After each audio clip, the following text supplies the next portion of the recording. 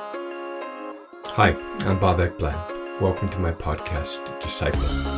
Word, Spirit, Justice, Witness. I've been thinking about what does it mean for a disciple of Jesus to bear witness in alignment with kind of the timing that the Spirit initiates, sets in motion, kind of the connections that take place as we try to get into the flow of just prayerfully going through our lives and just being open to meeting up with folks. And I've been having a number of experiences lately that I want to share, but I want to begin by just looking at Romans chapter 10 and situating this in some of Paul's theology. In verse 5 of Romans 10, for Moses writes that the man who practices the righteousness which is based on the law shall live by that righteousness. But the righteousness based on faith speaks as follows.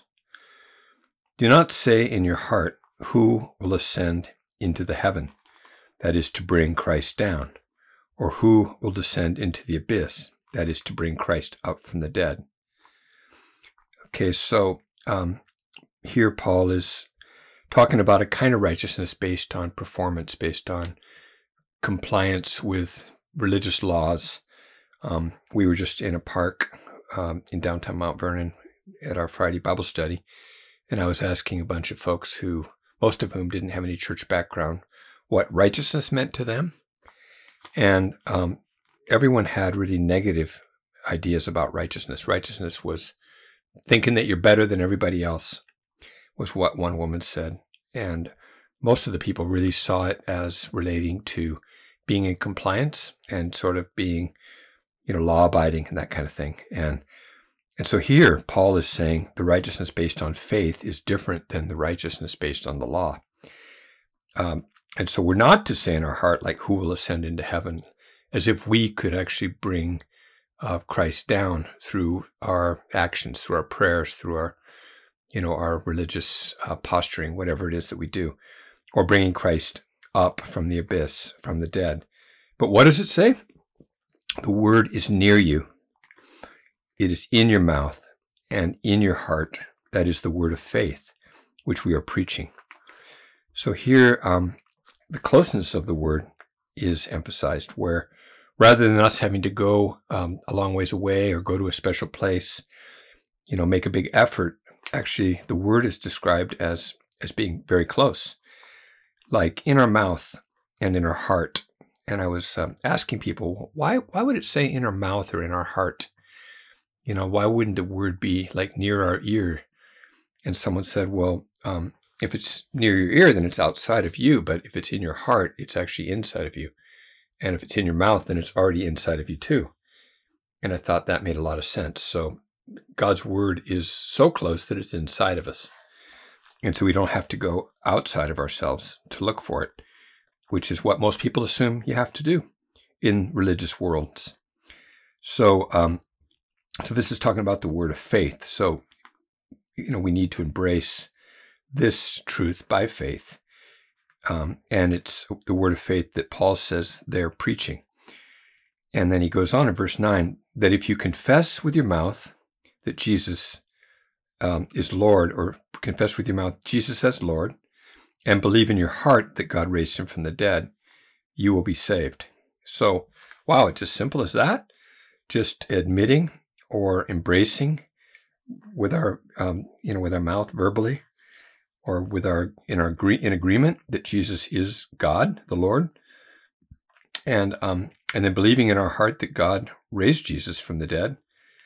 That's according to Paul, we'll be saved by doing that. And for with the heart, a person believes, resulting in righteousness. So righteousness is a result of believing in our hearts that God has done this, rather than, that we are somehow saving ourselves through our actions. Righteousness is something that happens by faith. We are made righteous through our belief in God's saving us, in God coming close to us and being right in us.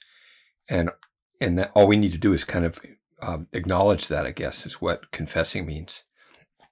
So, for with the heart a person believes, resulting in righteousness, and with the mouth he or she confesses, resulting in salvation. For the scripture says, verse 11, whoever believes in the one, or in him, that is Jesus, will not be disappointed. Wow, so if we are disappointed, what does that signal? Could it mean that we're not really believing in Jesus? Because when we truly, by faith, embrace this God who's close to us and who's with us and in us, and who we don't have to make a big effort to go, up into the heavens through spiritual practices and bring down or bring up from the dead. If we're just acknowledging and receiving this close God, then we're not going to be disappointed by that, right? Because it's just about saying yes. It's about saying yes to grace, yes to God's mercy and God's salvation that's freely given.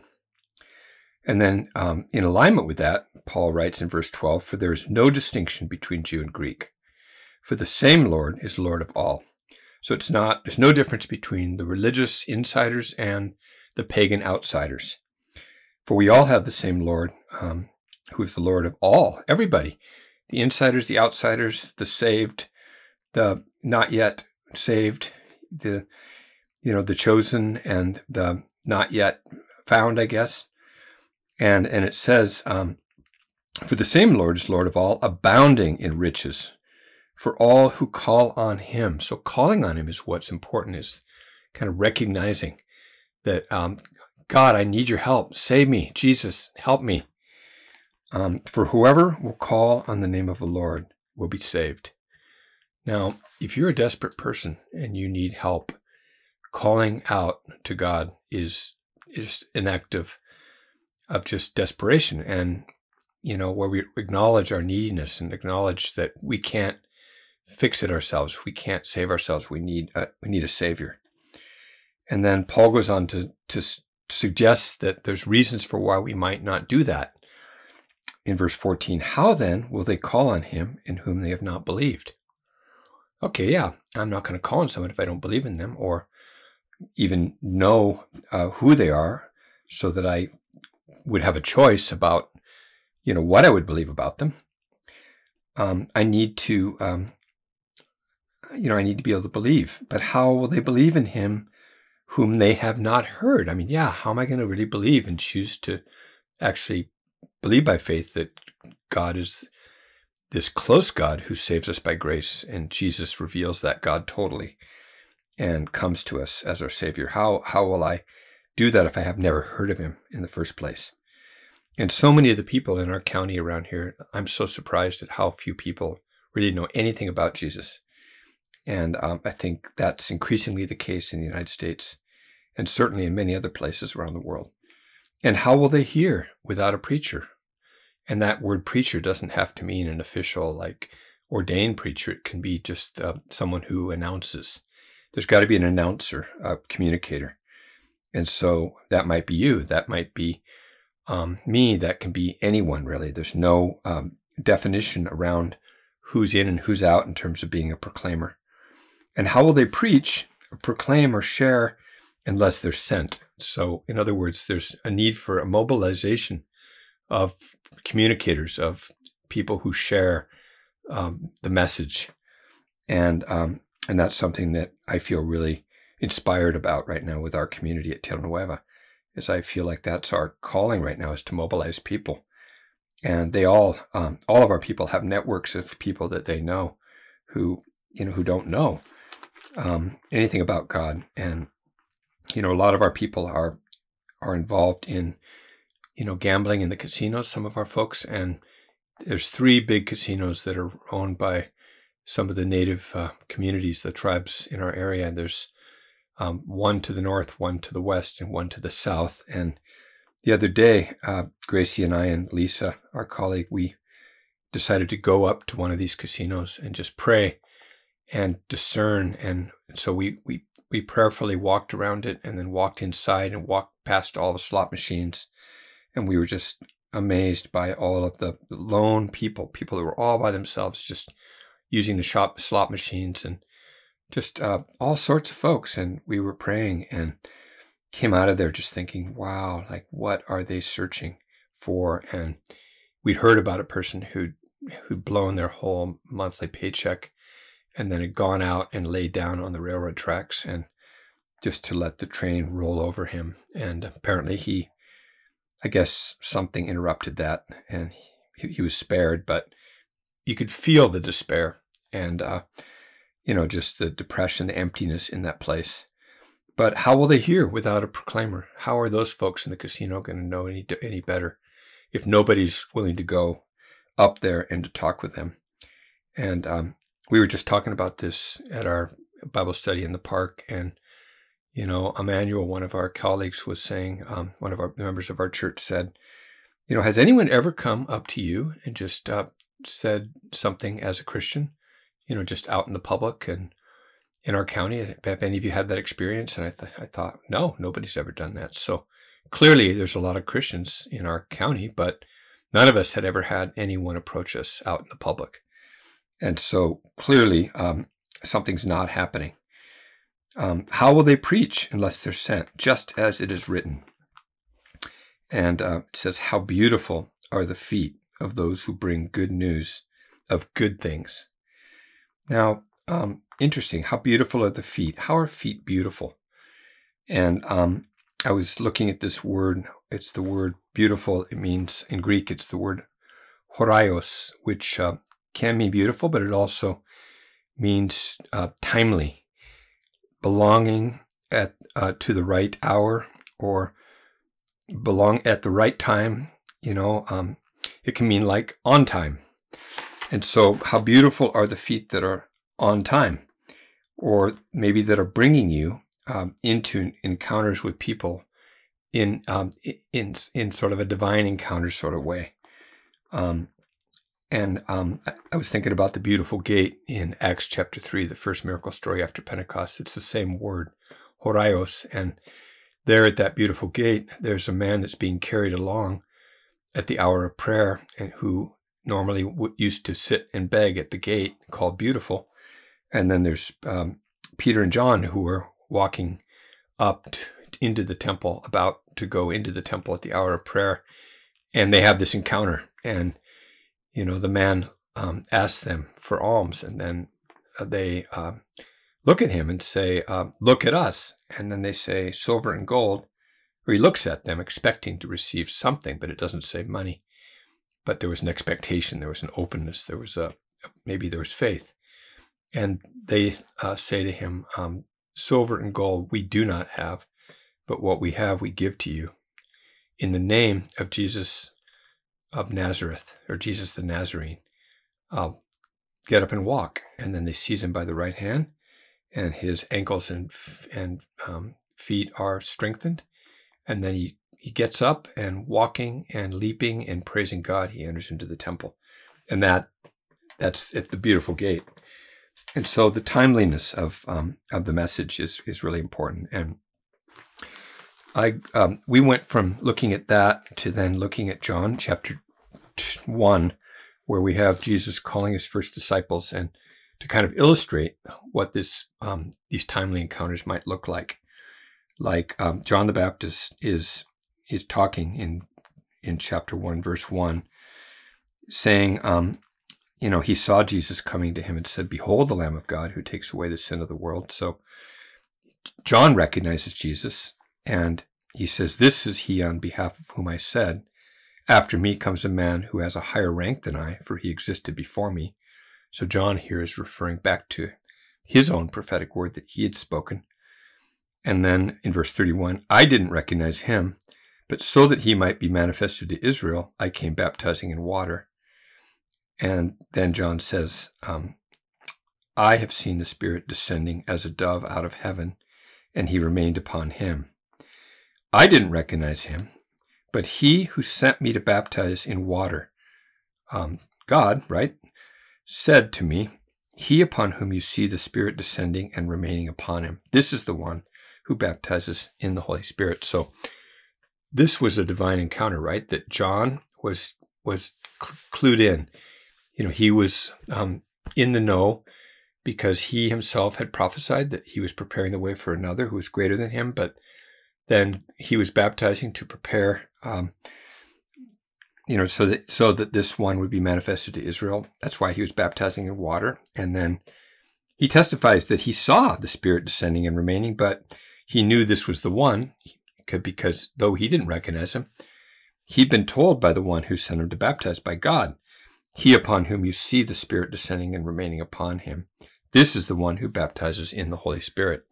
So he had to have his eyes open, and he did. He recognized Jesus, and I think this is a really good example of a timely encounter, of a beautiful encounter. He said, "I myself have seen and have testified that this is the Son of God." So then that's followed immediately by a number of other timely encounters. In verse 35, again the next day, John was standing with two of his disciples. So there they were positioned. And he looked at Jesus as he walked. So there he was positioned with two of his disciples in a place where Jesus passed by. And he saw him. And then he said, "Behold, the Lamb of God." So then the two disciples heard him speak and they followed Jesus. So here we have, two of John's disciples paying attention to what John had said, identifying Jesus as the Lamb of God. And they engage. Their faith is engaged. They take the initiative to actually follow Jesus. And then check this out in verse 38. And Jesus turned and saw them following. So I was asking some of the people in our Bible study, well, if you were walking along, would you look back to see whether someone was following you? Well, the 4 or 5 women that were in our group, all of them said yes. And but the 4 of us that were guys, all of us said, no, we didn't think we would. Okay, so that makes sense that women who feel more vulnerable or who have reason to be, more vigilant and self-protective because of their greater vulnerability, they'd look back. But, us guys there, we wouldn't have done that. But here Jesus, he turned and saw them following. If he hadn't turned and saw them following, then he wouldn't have seen them following. And then he takes further initiative. He said to them, "What do you seek?" And of course, I can't imagine saying that to someone who's walking behind me, because I wouldn't even assume that they were seeking anything regarding me. But Jesus asks a very precise question, and then they respond to him, "Rabbi," they call him. So they're acknowledging that they actually see him as a teacher. Rabbi, which means teacher, where are you staying? And then he said to them, "Come and you will see." So we have this back and forth where, where John is involved with the disciples present with him. He makes a statement about who Jesus is. They move towards him following. Jesus turns, sees them following, asks them what they're looking for. They tell him, where are you staying? He invites them to come and see. So they came and they saw where he was staying, and they stayed with him that day, for it was about the 10th hour. And that is really the beginning of the Jesus movement, where 2 of Jesus's first disciples join him, according to John. One of the 2 who heard John speak and followed him was Andrew, Simon Peter's brother. And so here's someone who is announcing the good news, John. And now Andrew, he found first his own brother Simon and said to him, "We found the Messiah," which translated means Christ. So here's Andrew, who isn't anyone too important. He doesn't really appear after, just a couple of these encounters in the Gospels, but he's the guy who actually is the one who brings Peter along. And Peter is a key player, isn't he? But Andrew is too. So he brought him to Jesus. So Andrew now is bringing him to Jesus. And now this takes openness on the part of Andrew to bear witness, and openness on the part of Peter to let himself be brought. And then Jesus also is engaged. Jesus looked at him and said, "You are Simon, the son of John. You shall be called Cephas," which is translated Peter. So Jesus now speaks prophetically over this man and changes his name. Then we see the next day he purposed to go into Galilee, and he found Philip. And Jesus said to him, "Follow me." So once again, now Jesus is going, and he finds Philip the next day. And maybe on that earlier day, he wouldn't have found Philip, but there he finds him. And Philip was from Bethsaida of the city of Andrew and Peter, and Philip found Nathanael. Okay, so this movement is growing through people, going out, and the multiplication happens one by one, and it's through actually seeking after these people that are in their circle of influence. And he says to him, "We have found him, of whom Moses in the law and also the prophets wrote." And so now Philip is actually showing that he actually is a student of the Old Testament, of the Torah, the law, and the prophets, because he identifies Jesus as the one who fits the description of what the Pentateuch and the prophets are writing about, which is interesting. That shows that he was a trained reader of Scripture, and he had his eyes open. He says, "We found him, Jesus of Nazareth, the son of Joseph."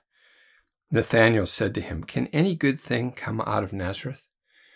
And so Nathanael's not like pretending anything. He's just being his complete self, and he's just speaking what maybe a lot of people thought about Nazareth. But Philip said to him, "Come and see." So there's this invitation, and then Jesus saw Nathanael coming to him. So Nathanael responded by going, with Philip. And then Jesus sees him, and Jesus takes the initiative too. He said to him, "Behold, an Israelite indeed, in whom there is no deceit." And Nathanael said to him, "How do you know me?" And Jesus answered and said to him, "Before Philip called you, when you were under the fig tree, I saw you." And that gets Nathanael's attention, doesn't it? Nathanael answered him, "Rabbi, you are the Son of God. You are the King of Israel." And so this here we see the movement. There's a number of disciples here that are now with Jesus, and the movement is growing. And I think this is how the movement grows according to John's Gospel. It happens through these encounters, and we're invited to be part of this movement. We're invited to be students of the Scripture and to be followers of Jesus, and to be alert to the guidance of the Holy Spirit. So Jesus answered and said to him, "Because I said to you that I saw you under the fig tree, do you believe? You will see greater things than these." And he said to him, "Truly, truly, I say to you, you'll see the heavens opened and angels of God ascending and descending on the Son of Man." So, in other words, Jesus is saying that Nathanael is going to bear witness to the movement of the Spirit upon Jesus, through these heavenly messengers. And so heavenly messengers are somehow involved, according to Jesus, in this whole movement. So are they the connectors? Are they the ones that bring the messages from God, from the heavenly realm into our realm? And so then it's up to Jesus in the case here to pay attention to those messages, and then the disciples, they're witnessing it, so this is something they can see. You will see it, Jesus says. Wow, do I ever want to see it? So there's one other example I want to point to, and that is in terms of this timeliness. Later in chapter 4, it says that when the Lord knew that the Pharisees had heard that Jesus was making and baptizing more disciples than John, see, there's a movement going on right now. It's not just John the Baptist that's baptizing people in the Jordan. Now it's 12 other new baptizers who are baptizing. So it's gone from 1 to 12. So there's an escalation in the movement. Although Jesus himself was not baptizing, but his disciples were, it states. He left Judea and he went away again into Galilee. And then it says, and he had to pass through Samaria. Well, that word deo in Greek, had to, is only used to describe things that have to be done for the work of the kingdom to be accomplished. And there's a number of times when it occurs, but this is one of them. And so he had to, in order for him to have this encounter, which he's about to have, because if he hadn't gone right at that time, the time that he had to pass through Samaria, religious Jews would typically go all the way around down the Jordan Valley and up into Galilee rather than contaminate themselves through going through an unclean territory of Samaria. So he didn't have to, but he had to in terms of the work of the kingdom, because he came to a city of Samaria called Sychar, near the parcel of ground that Jacob gave to his son Joseph, and Jacob's well was there. And Jesus, being wearied from his journey, was sitting thus by the well, and it was about the 6th hour. So he's positioned, and there came a woman of Samaria to draw water. And so this is the beginning of an encounter where Jesus engages with this woman, and this woman becomes convinced that he's the Messiah, goes and tells the people of Sychar, of her town, come and see a man that has told me everything I've ever done. Jesus prophesied to her along the way in the conversation. And then many of the people believe, and they invite Jesus to come into their village and stay with them. And so the kingdom of God advances that way. So how do we step into this movement of the Spirit, this way of being part of the Jesus movement? Recently, I've been going out with a number of our team on the streets, and we've been approaching people that are out smoking fentanyl in foil, and a lot of them are against little corners of some of the little alcoves where there's doorways into some of the big, farm stores and different places, Safeway, around the back of some of the larger stores in downtown Mount Vernon, or the commercial center. And so we've gotten to know a lot of these people. We were out every Friday night throughout the winter offering hot chocolate and cup of soups and, warm hats and gloves and, offering to pray for a lot of different people. And so anyway, a lot of them recognize us. And so we've continued to just go out. And anyway, I was looking for some people who, I just wanted to check up on. And I had ridden my bike. I have an e-bike, and I rode it from my house, about a 30-minute ride into the town. And I was just riding around, and I was looking for one particular guy. I'm not going to mention any names. And actually a couple of others were on my radar, and I was praying, and I came upon some people that I wasn't necessarily looking for, but they had asked for some help to find a lawyer, because apparently the woman said she owned a house that some people were squatting on, and they wanted to get the people evicted. And started to talk to them, and this woman poured out her heart and told me how horrible it is to be brought back from overdose death with Narcan, and how empty and just what a disruption it was, and how the only thing you want to do after you've been brought back is to just go and use again, and get high.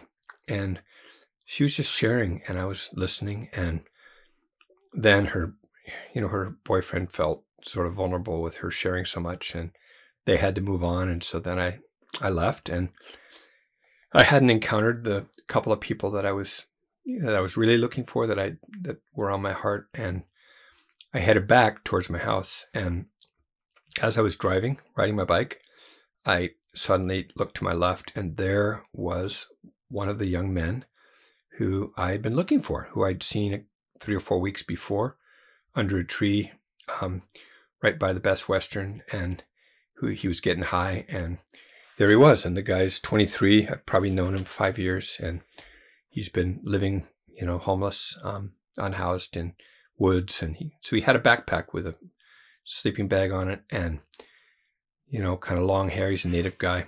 And he was walking along, and I said, "Hey, love to be able to pray for you for anything. Would you like some prayer?" And he goes, "I don't know what I need prayer for." And I said, "Well, I could just pray for God to bless you, to protect you, to guide you. I don't know." And he says, "Okay, go ahead." So I pray for him. And then he had asked me the month before whether I knew anything about the Euphrates River in Iraq, whether it was drying up.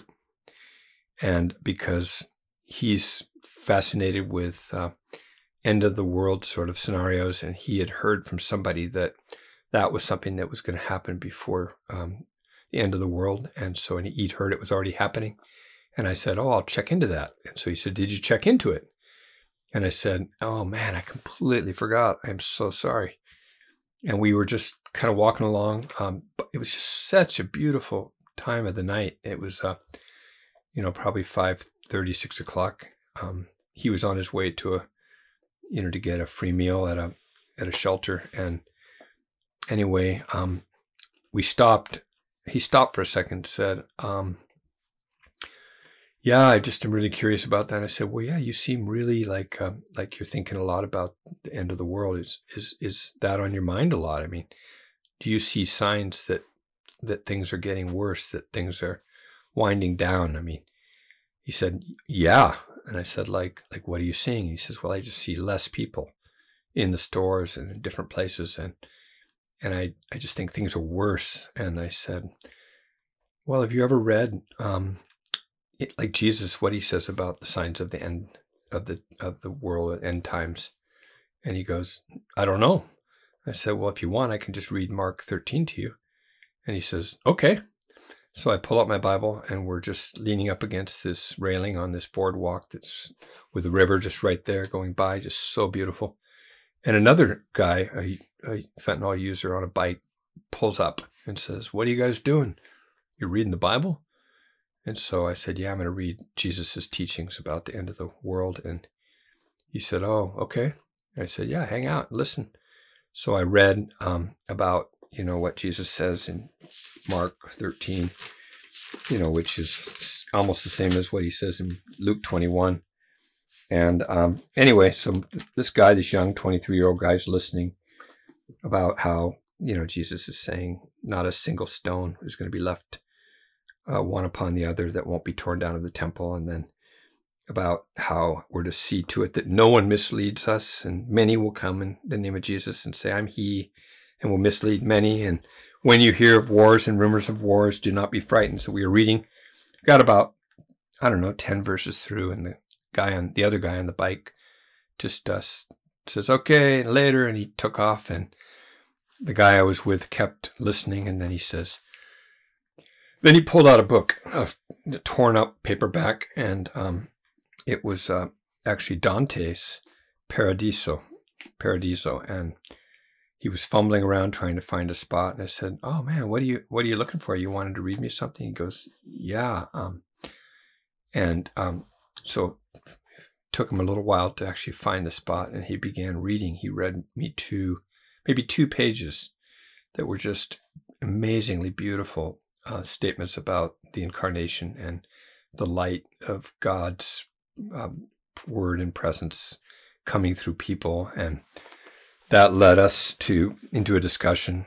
And I ended up reading some of the verses of John's Gospel, John 1. And we were just having a great time talking. And then another guy on a bike rides up with a bike, holding a bike on the left side of him, a second bike.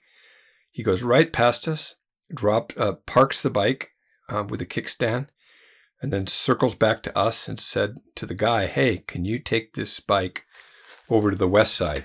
The west side is the other side of the river. And the guy I was with said, "Yeah, no problem." And so I was about ready to take off and head for home, and I was heading in that same direction. And so I took off, and the guy who'd come with the bike, he followed behind me, and then the guy that I was with followed behind him.